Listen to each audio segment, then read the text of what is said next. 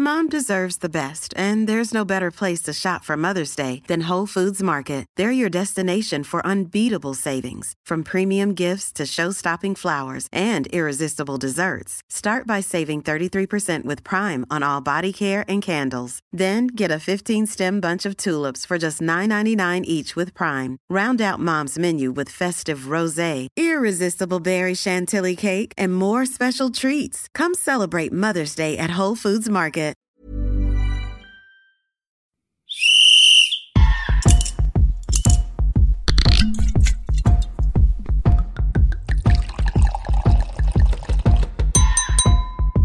Well, I think we've decanted for long enough. It's time to sit back and enjoy Two Sharp Reds with Mark Schwarzer and Ollie Gill. Yes, it is my favourite time of the week, and I've got an extra special spring in my step today. I'm a little bit nervous, Mark, as you can probably tell here at the Two Sharp Reds. You can hear it. I know you can.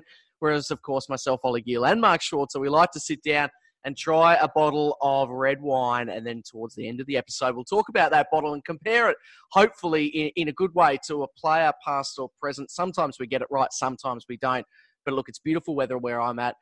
Mark, you look good. We've got a special guest today. I've got my nice barefoot Cab Sav. It's the cheapest bottle I can find in Bermuda, so I'm on a very tight budget now, but I'm ready to go. Must have been, what, £50 a bottle? Is that right? Yeah, it was. I took a loan out. Yeah. But it was still cheap. I can imagine. Absolutely. So, hang on. What are we doing again? I've forgotten. Are we introducing our guest, or are we going for the bottle of wine firstly? Well, look, look, go for your wine, just so it's out there. I've got the Barefoot Cab Sav, and what have you gone for? Okay. Well, I've gone for an Aussie wine as well, of course. Of course. Not of course. No, very rarely do I go with an Aussie wine, but I'm going one this time around. It's called Two Hands Angels Share Shiraz 2019. It's from the McLaren Vale. So Beautiful. Very much looking forward to it. It's come highly recommended. Well, Mark, take a big sip as we raise our glass, and I want you to just take a moment, big deep breath. Don't stuff the intro up, because just so our guest knows, he's not very good at doing these. He's like the intern. I like to give him a bit of a chance to have his time in the sun, have his moment. So, Mark, good luck. Well, I don't think I could go too badly, considering you were a bit nervous in your intro. Yeah. So I'm feeling actually far more relaxed now, and I can handle this. I'll edit the intro, though. That's the difference. Yeah. I'll make me sound better. Yeah, I know, you're right. So listen, we mentioned it last week. We've got a very special guest here on the show, the Two Sharp Reds, and one club man. Played his entire career at one club, other than a couple of loan spells, very brief loan spells away from the club, but is really true, thick and thin, a true blue Aston Villa fan and ex-player, and it's none other than Gabby Agbonlahor. Gabby, welcome. Hello, guys. How are you? Very well, thank you. Really appreciate your time, mate. How is that even possible these days? Up until 2018, you still played, and you played for one club your entire career. What is that? I mean, I know I've spoken to you in the past. You're a massive Villa fan. You're from the area.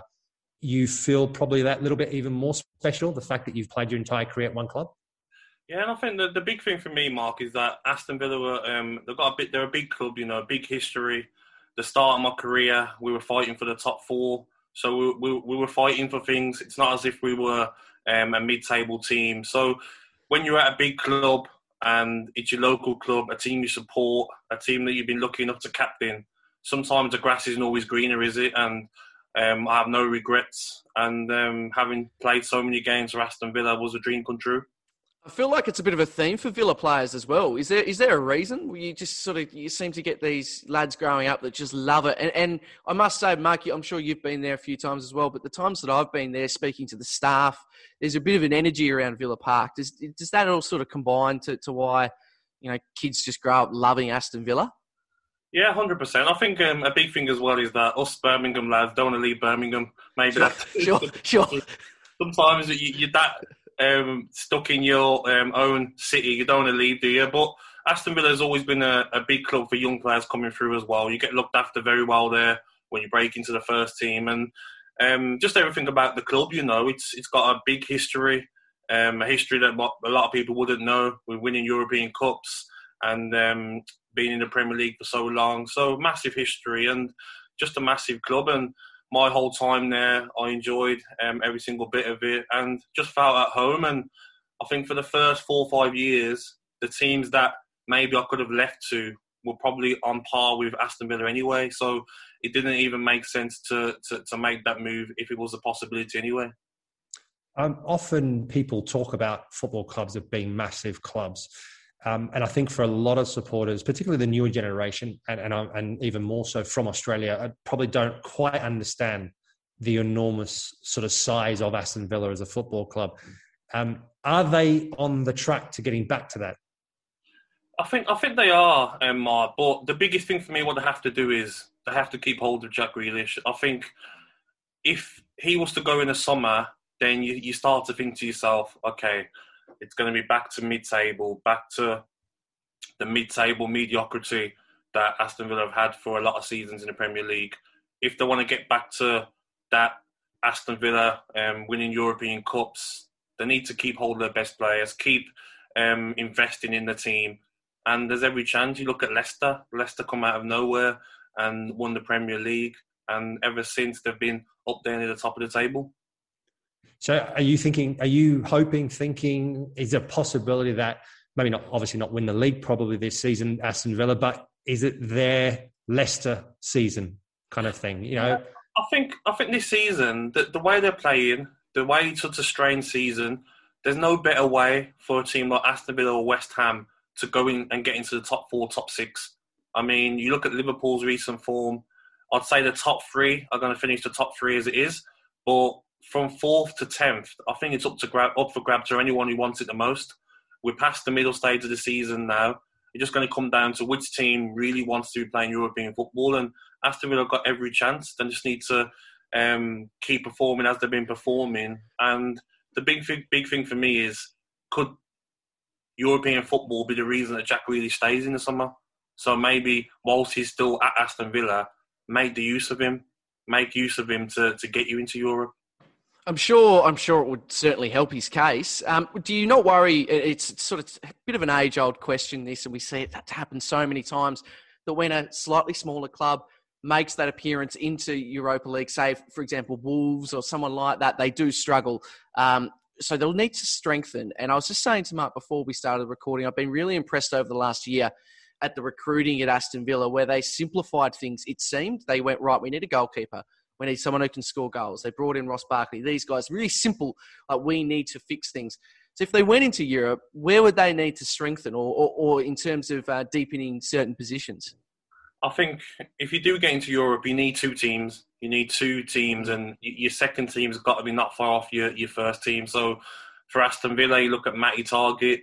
Neil Taylor's back up, but he's getting on a bit now. So maybe you look at another left back, maybe another centre half to come in, another striker, maybe another midfielder and a couple of wingers. Because if you're playing in European competition like Europa League, there's that many games throughout the season. You need a big squad. We've seen Burnley, the Europa League nearly relegated Burnley because of how many games there is, and they didn't have the biggest squad. So it's definitely about bringing in the right players, but definitely investing. And the Aston Villa owners will do that. You know, they've got a lot of money. They're willing to invest, and they want this Aston Villa side to get back into Europe. That's their goal. It's funny because listening to what you're saying about keeping hold of Jack Grealish, when we spoke probably last season, and you talked about Jack Grealish and how important it is to tie him down, which the club successfully did.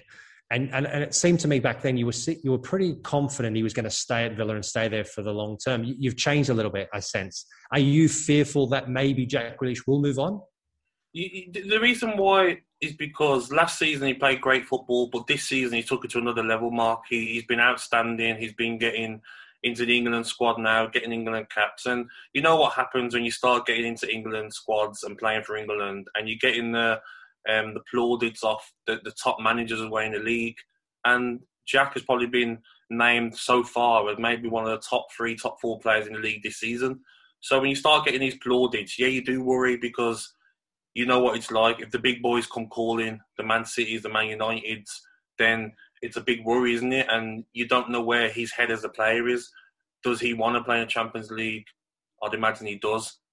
So for me, it's going to be a big thing of Aston Villa getting to Europe. You bring in European football to him, and then maybe that could be a reason why he stays, and maybe the club invest again next season, and they've got a plan of trying to break into the Champions League, then they might be able to keep hold of him. But when you're playing like he's playing, it's a big worry, isn't it? Because you've seen players like Mahrez at Leicester City, when he was on fire, where did he go? Went straight away to Manchester City. So the reason probably Leicester City are keeping hold of Maddison is because they're fighting for Champions League football as well.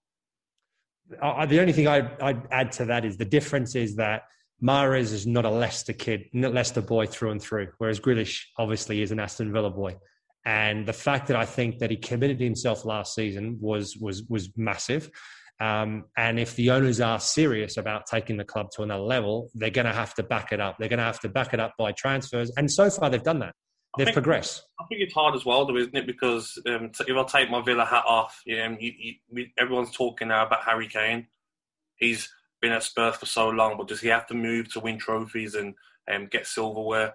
So if you're Jack, you want to do it with Aston Villa. So you're just hoping that Aston Villa can keep spending money, keep improving the squad, and hopefully he can do it with Aston Villa. But if it comes to the stage where the club aren't matching his goals, then I'm sure you'll think of moving somewhere else. But at the moment, he looks happy.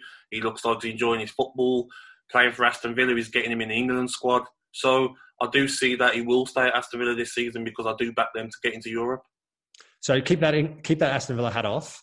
You've just replaced Gareth Southgate as manager because results haven't been quite as good, and he still can't decide who are his playmakers. You've got a choice between Jack Grealish, Phil Foden, Mason Mount, and James Maddison.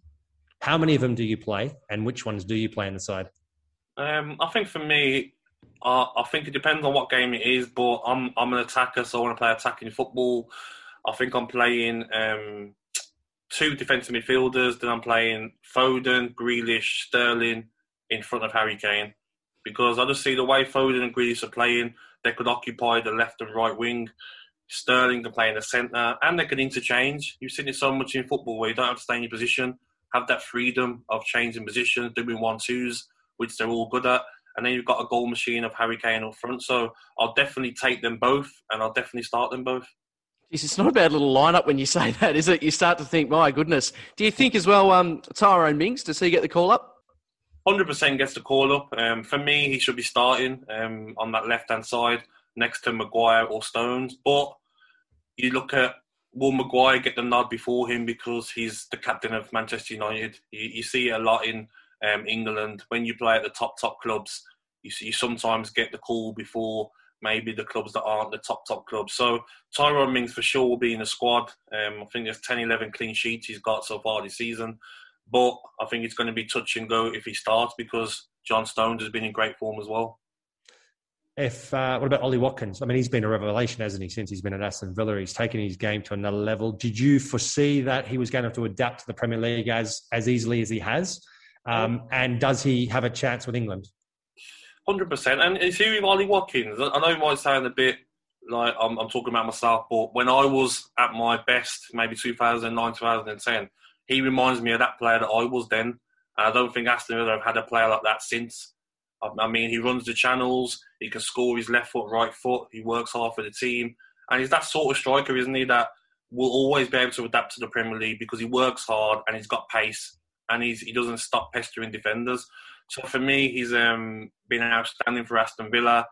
I think maybe the Euros might come too soon because he hasn't played any international football yet. And I don't think Southgate will probably start picking players that haven't been in squads before when it's so close to a tournament. But if he keeps scoring the way he's scoring and putting in great performances, there's no reason why he can't maybe get a call up in the March international break and then be given a chance because people are talking about Tammy Abraham and Wilson, but for me, I'm putting Watkins ahead of them too.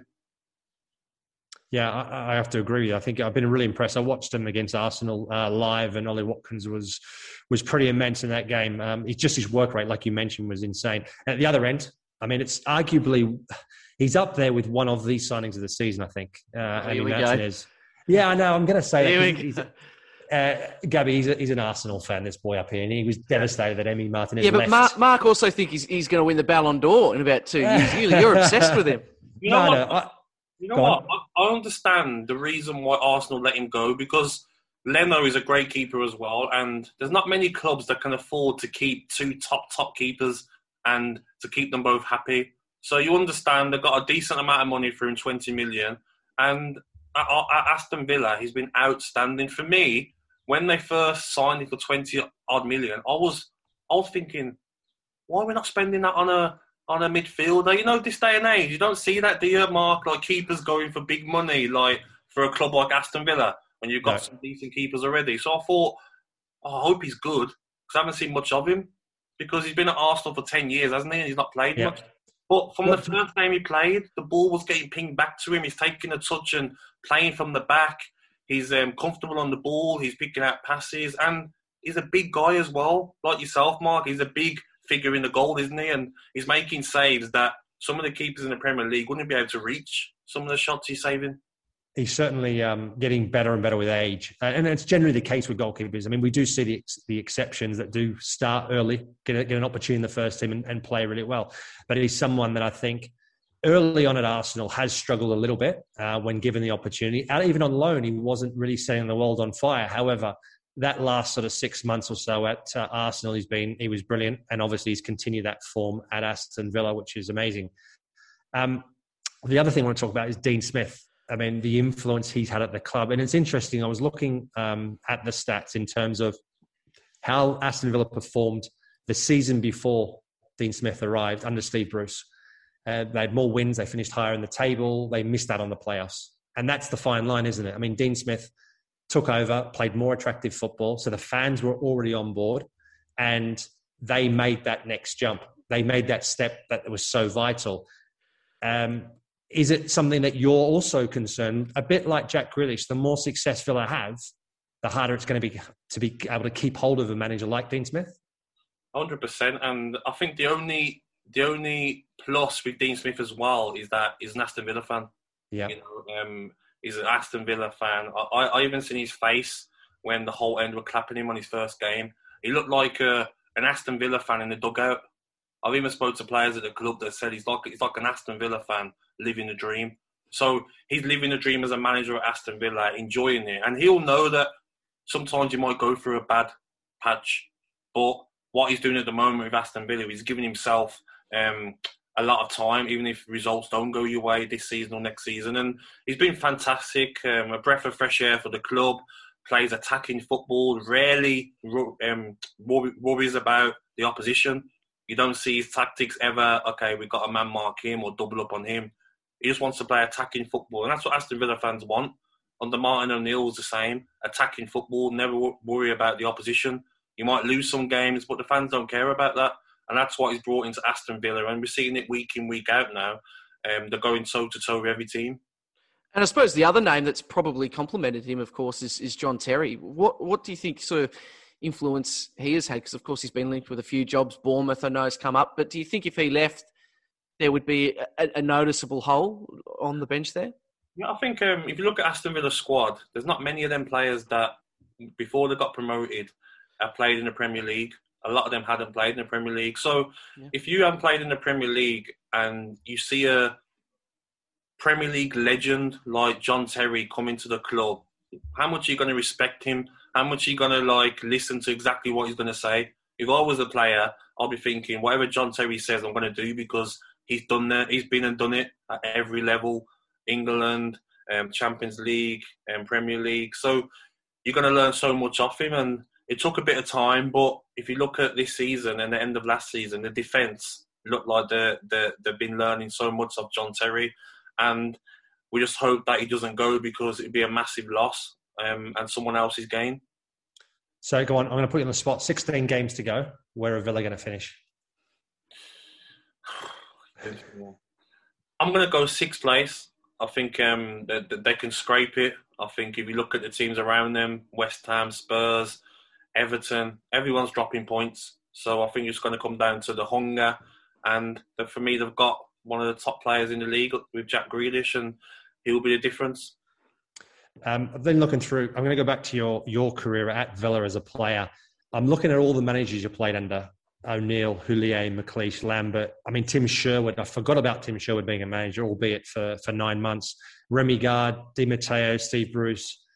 I don't think you played under Dean Smith anymore, did you? You'd already retired by then. Yeah. So out of those managers, who was your favourite? I think Martin O'Neill by a country mile, because when you come into the club straight away, he was obsessed with pace. And luckily, I was one of the quickest players at the club. And from the first day he come in, I played every game under him until the day he left. Even when I played bad football and I had a couple of bad games and a bad run, he was the manager that would not forget the good stuff you've done, so he wouldn't drop you. He'd have faith in your ability, and then you come good eventually.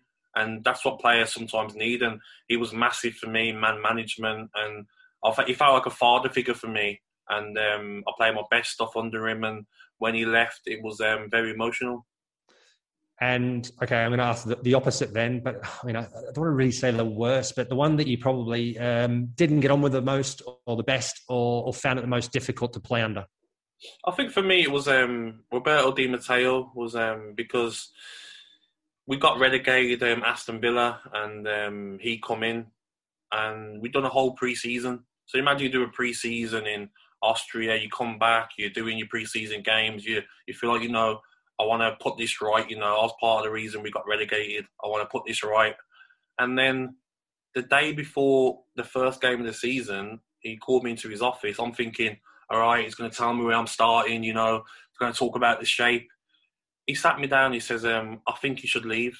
I said, what are you talking about, leave? What do you mean? I've been here since I was 11 years old, I'm going nowhere. What do you mean? He said, yeah, I think Reading and Glasgow Rangers are interested and we think you should leave, we want to freshen things up.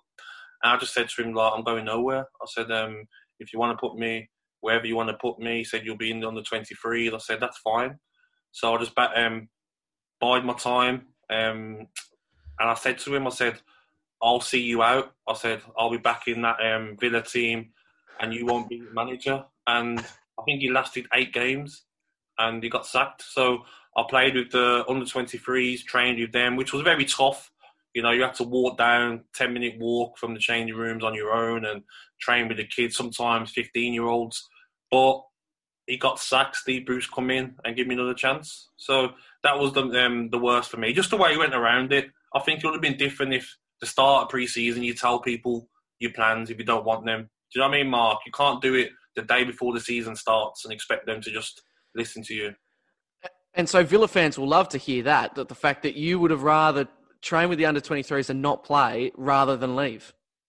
Yeah, I think as well, because I was part of the reason that we got relegated. I was part of the squad that got relegated, and I felt guilty for it all summer. I got myself in great shape, come back pre-season, flying to get us back promoted, And just hear them words was just like, I felt like he didn't know how much the club meant to me, like my relationship with the club, with the fans sort of thing. I was probably part of the woodwork, and just for him to say that was, just a bit frustrating. But I'm glad I stuck to it, I didn't want to go to Reading. I didn't want to go to Rangers. I didn't want to play for another club. So I would have waited a season playing for the under-23s if that's what it took to get back into the side. So talk to me about you're not so much of a love affair with Twitter because you're no longer on Twitter, of course. Yeah. You like to have a bit of a joke, a bit of a sort of a couple of remarks about various clubs in the league. One was Wolves, Leeds United. There's been quite well documented. Yeah.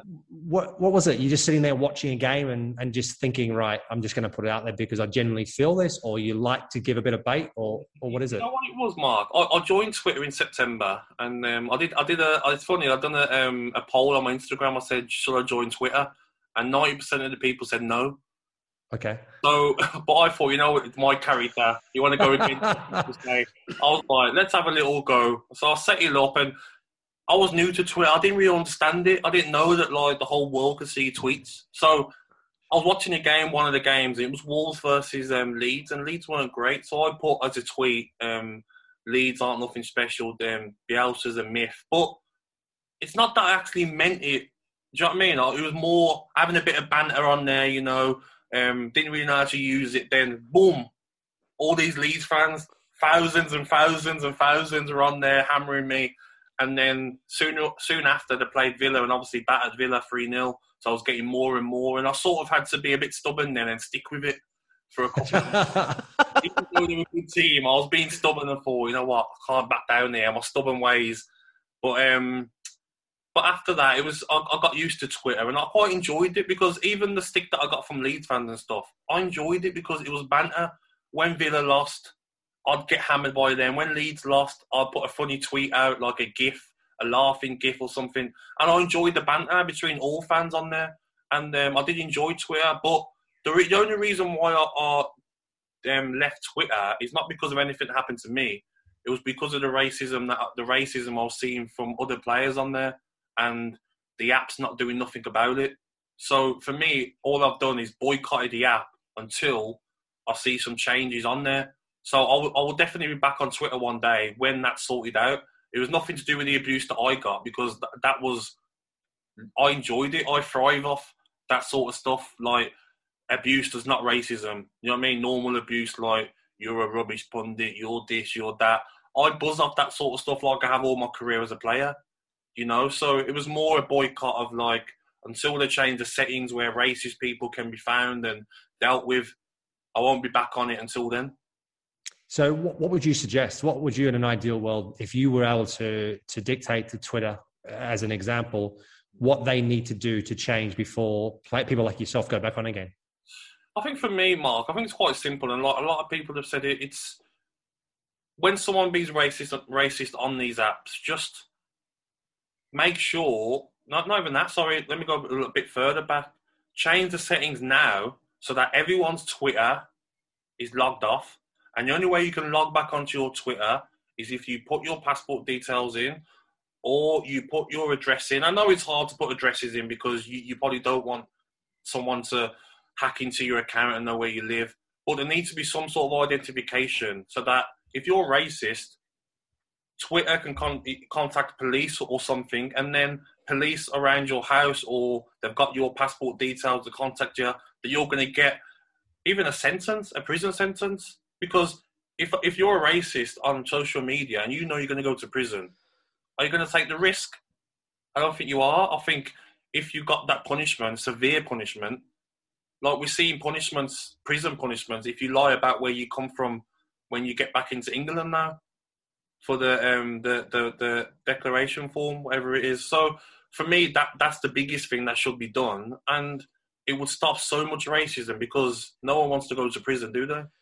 No, yeah. And with all due respect to this conversation, how many times have we all had it? And so it gets to this point where you're like, something drastic has to happen, or else it's just a dog chasing its tail, literally going in roundabouts. For me is that it could be your son, it could be your niece, your nephew. Do you know what I mean? Like, and imagine you see that and your kid or your family member doesn't take it, is not as mentally strong as other people. Not everyone's mentally strong and can take things.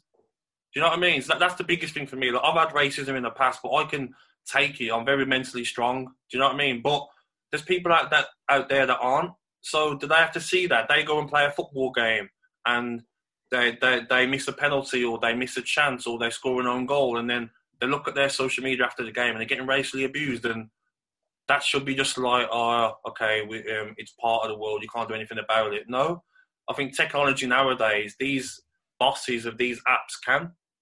And I'm sure with the likes of Rashford, LeBron James, Denzel Washington, all these guys, if they left all these apps, I'm sure they'll soon change their settings within an hour. Why is there a reluctance to do so, do you think? I don't know. I think I saw something in the news the last couple of days about freedom of speech and that they can't block what certain people say. But how many times have we seen it now? Martial got racially abused after the last Man United game 2 days ago. So it's every weekend now. So someone's got to lose in the Premier League every weekend. So the team that loses or draws even, Man United's case, a black player from that team, it looks like they're going to get racially abused weekly. So we can't just ignore it and do nothing about it. But what can us as players do or the general public do? It's down to the bosses, isn't it? If the bosses of the apps don't want to do it, what else can we do? All we can do is boycott the apps So that's what I've done so far with Twitter, is just to boycott it and, just wait and see. Has there been a difference? So obviously you're on Instagram. So do you feel like it's living on certain platforms in particular? I think the difference in Instagram is that last weekend, Instagram, they've come out, Instagram and Facebook come out and said they're gonna block DMs that are racist. They're gonna take accounts down that are racist. And for me, that's a start. Do you know what I mean? It's baby steps. That's a start. But from Twitter, you've seen nothing. So that's why I got rid of Twitter. I'm like, they don't look like they even care. So Instagram are taking a stand, and they're trying to do something which is baby steps. It's not the finished answer. So that's the reason why I'm still on Instagram. Yeah, I've been speaking to a couple of platforms, actually, one recently, and it was about this very same discussion topic. And I was very adamant that for me to be involved with this particular platform, this is a new one from the US, there would have to be accountability, very much like you're saying. So I don't understand why companies like Twitter, any of the social media platforms, don't enable or allow a system so that athletes, famous people, anybody, actually everybody, can select a button to say that I'm only going to be engageable by people that are verified. Everybody has a level of verification. And if you don't want to be verified, you can still be within the platform, but then you get no access to people that have actually selected they want no communication with those people. Yeah. No, I totally agree. That's a good idea. A very good idea. But people, they're still reluctant to do it. And that was the thing that really surprised me. They were talking about ways of trying. They say we take the accounts down, and I say that's not enough, because you have zero accountability. You take one down, within the minute you take one down, they've set up a new one. It happened to me on Twitter. I got a bit of racism on Twitter, and the guy, I posted his tweet. So obviously Aston Villa fans and people on Twitter have started to have a go at the guy. Within a minute, his page was deactivated, and within 3 minutes, he'd set up a new one and was racially abusing me on that new one. But little did he know that he had a cat in his profile on both accounts. So he left his cat in his second profile, so it was obviously him. So that's the problem. You can't just be taking accounts down, because they'll just set up a new one, which can take probably 2 minutes to do. Yeah, absolutely. Yeah, it's a shocking state at the moment, and something seriously needs to be done about it. I'm hoping it will, Mark, to be fair. I'm hoping that everyone keeps calling it out. I like the way Sky Sports, they keep calling it out when it happens on their breaking news. So the more it keeps, everyone keeps talking about it, and when it happens, they make sure it's breaking news on Sky and these social media apps and stuff. Then hopefully, with time and everyone keep pressurising them, they will change it. But it shouldn't have to be like that. But that's the world we live in. But I think also it goes beyond also just the social media platforms. That's a start, absolutely. But then also when it comes to the judicial system, if you just look at now Ian Wright, the passing down of a verdict of a young kid, an 18-year-old kid that was racially abusing him, got let off. So there is still, there has been some accountability, of course, but certainly not enough. No, I totally agree. And the example that I made on the radio last week was, if you lie on your form, say if you're coming from holiday destination and you put in a country that you've not come from because you don't want to have to stay in a hotel for 10 days, you get a 10-year sentence. So I'm thinking, hang on a second. So you can make this law in the space of a week and it's a 10-year sentence, but you can't make a law that if you racially abuse someone, you do a sentence as well. That's what the government need to change, and we have to put pressure on them maybe to bring out a law, because believe me, people will soon stop racially abusing people if they've got that sort of punishment. Okay, yeah, absolutely. I totally agree with you. Yeah, and something needs to change sooner rather than later, that's for sure. Listen, mate, that's been brilliant. Really, I thought that I think the way that Aston Villa have progressed over the last 12 months has been quite remarkable. And all to think it was on one decision last season, really, that made a difference for their season. And who would have thought VAR? Well, actually, it wasn't even VAR, it was goal line technology. And that's a defining moment. Sometimes clubs' whole fortunes can turn around on one defining moment. Yeah, of course. And I think that was a bit of luck for Aston Villa. But what the Aston Villa players will tell you, and the staff will probably tell you when people bring up that, is that it's not as if it was the 89th minute in the last game of the season. Aston Villa still had a number of games to play, a number of points to play for. They still had a whole half to play for in the Sheffield United game. So they still had a chance to get that point. If that makes sense. Even if they lost the Sheffield United game, they still had so many games to get that point that they needed. They did what they needed to get. Even the West Ham game, they drew, didn't they? But they had to win that. I'm sure they would have found a way to win it. So as much as people probably go back to that and use that as probably the reason we stayed up, I think it's probably a bit harsh because it wasn't the last kick of the game or the last game of the season. If that makes sense. And before we let you go, Gabby, from a wine perspective, are you a wine drinker? Are you a connoisseur, or where's your head at? So I'm very new to red wine. I started drinking red wine about 6 months ago. I never used to like the taste of it. I was always a white wine, but 6 months ago I tried a bit of Malbec red wine, and ever since I've not stopped. But I'm still new to it. I need to go on a sort of wine tasting experience to know which wines are the right ones to get. But the red wine Malbec tastes very nice. But I suppose I don't know anything so far. So there's so many red wines out there. But when I speak to some of the players and they're putting me into touch for £700 bottles of wine, I'm like, no. Well, Mark will tell you, he doesn't spend over 10 quid, do you? I try not to, absolutely. No. If I'm drinking, if it's just a normal bottle of wine that I'm drinking at home, absolutely not. No. Paying £700 with glasses, it's gone. I can't do that. No. I've been to a few wine tasting events, and on one particular one, it was a number of years ago back in Australia, they took us down to a wine cellar, a very select group of us who were there at that party. And the guy that was running the venue pulled out a bottle of wine, opened it up, poured us each a bit of a glassful, and said, "This is 1,500 Australian dollars, this bottle of wine." And I'm like, "You're wasting it on me." I mean, listen, I'll appreciate it, but I really don't. I can't see how the value of this bottle of wine is $1,500. And it probably tastes not much different to $100 bottle. No. Won't be long. Back to Ollie and Mark in just 15 seconds. If you enjoy Two Sharp Reds, though, make sure you search Gegen Pod wherever you get your podcasts. David Weiner is joined by thousands of games of experience both on and off the field. It's a great listen. GEGENPOD, the Gegen Pod. Okay, back to Two Sharp Reds. Good stuff there, Mark, from Gabby. And I've got to say, it's very happy that he's a wine fan. That's, it's about time when you get a guest on the Two Sharp Reds. They should tick the criteria first, I can't remember. I mean, the one I can certainly remember is our very first guest on the Two Sharp Reds podcast, and Robert Huth, because he was the only guest that we've been able to actually... Anniversary of that, a week ago. Was it by the really? way? There you yep. go. Thanks for letting me know. And a week later, I celebrated. Thank you very much. The only thing is, he was the only one that obviously clearly on the day likes his bottle of red wine. There's no doubt whatsoever. Sure. And it's great to hear. Yeah, absolutely. That Gabby likes a bit of the old drop as well. Yeah. Who was it that just liked vodka soda? That gave me anxiety. I didn't like that at all. Stephen Warnock.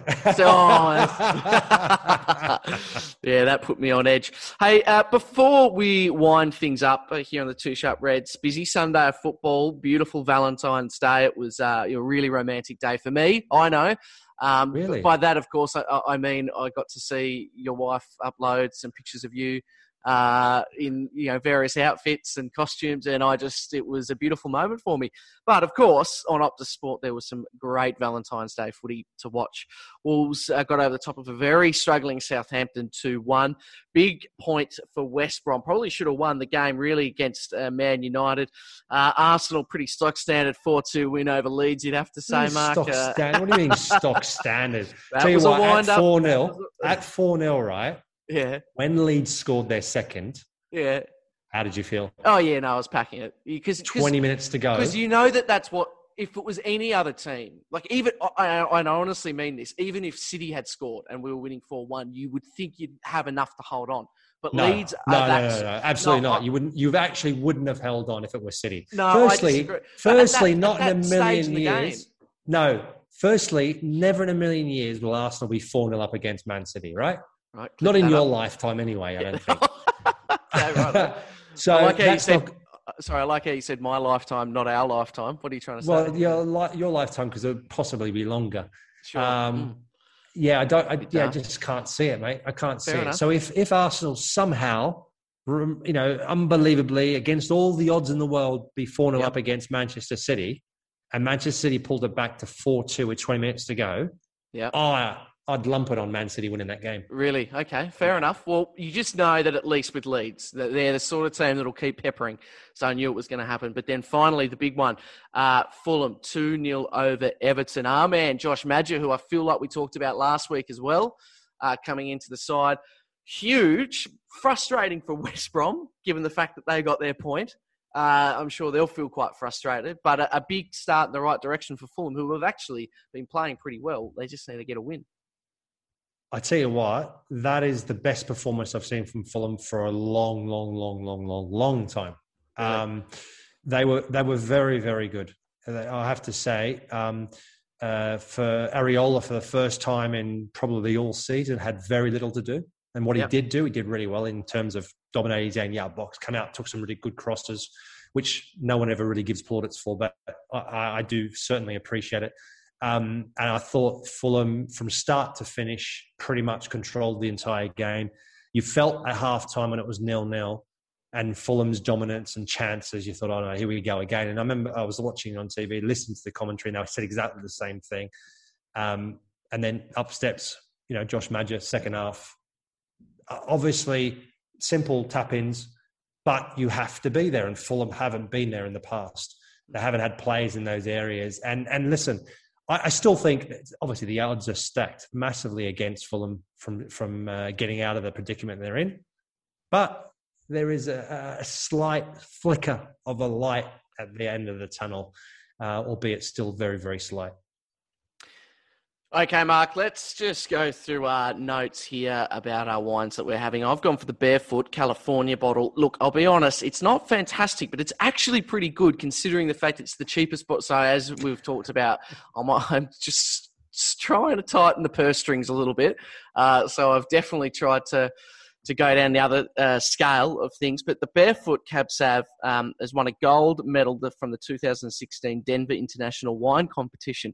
The only thing I'd say to that is I don't know if Denver, Colorado is known for their wine. So I'm not sure, that's sort of, the 2016 Birmingham Shiraz competition.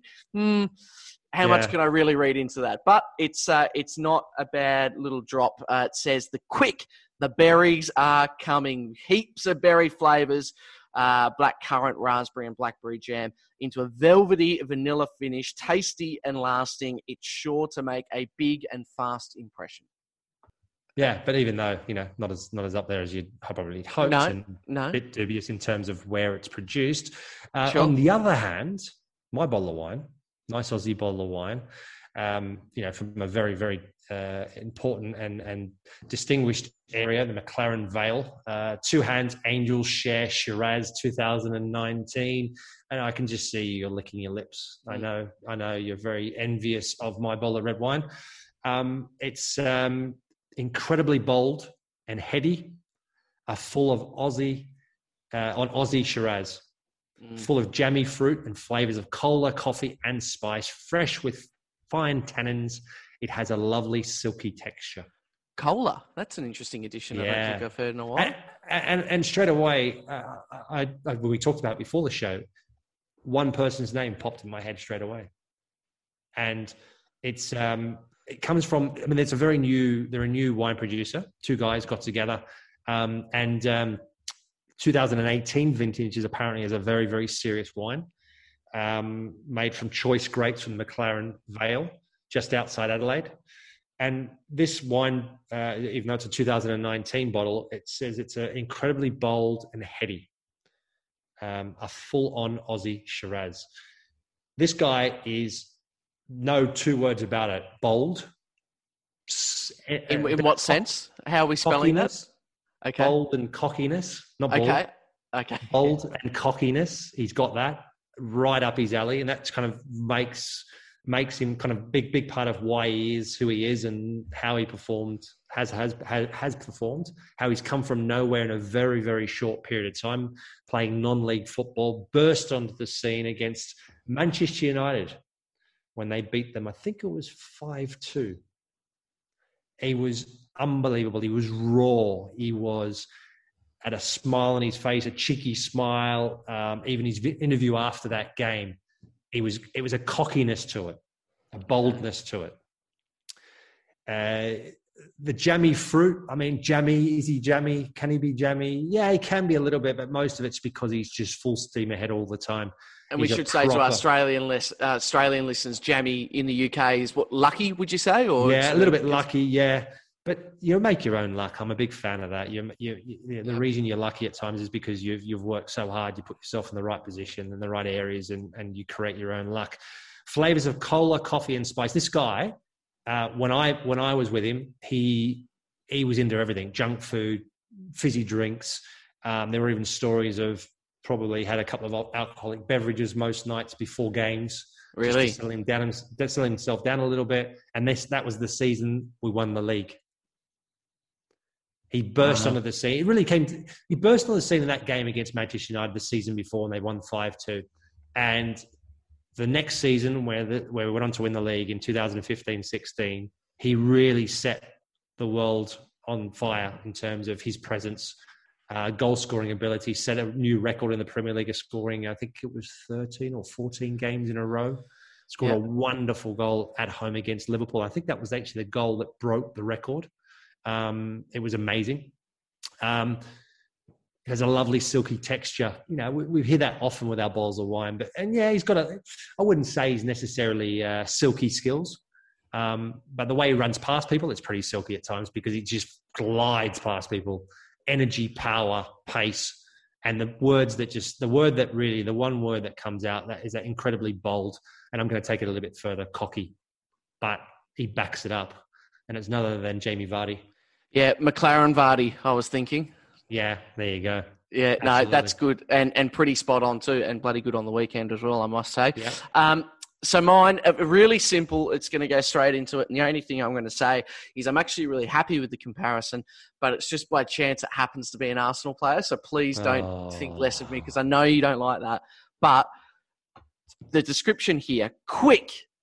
The berries are coming fast. And then towards the end, tasty, lasting, and is sure to make a huge impression. So this one, very similar at the start to your description. So this is someone who's sort of pretty much come out of nowhere, I feel like, and has made a monumental impression on fans around the world, but in particular, I think probably Gareth Southgate even really now has some serious questions to ask him.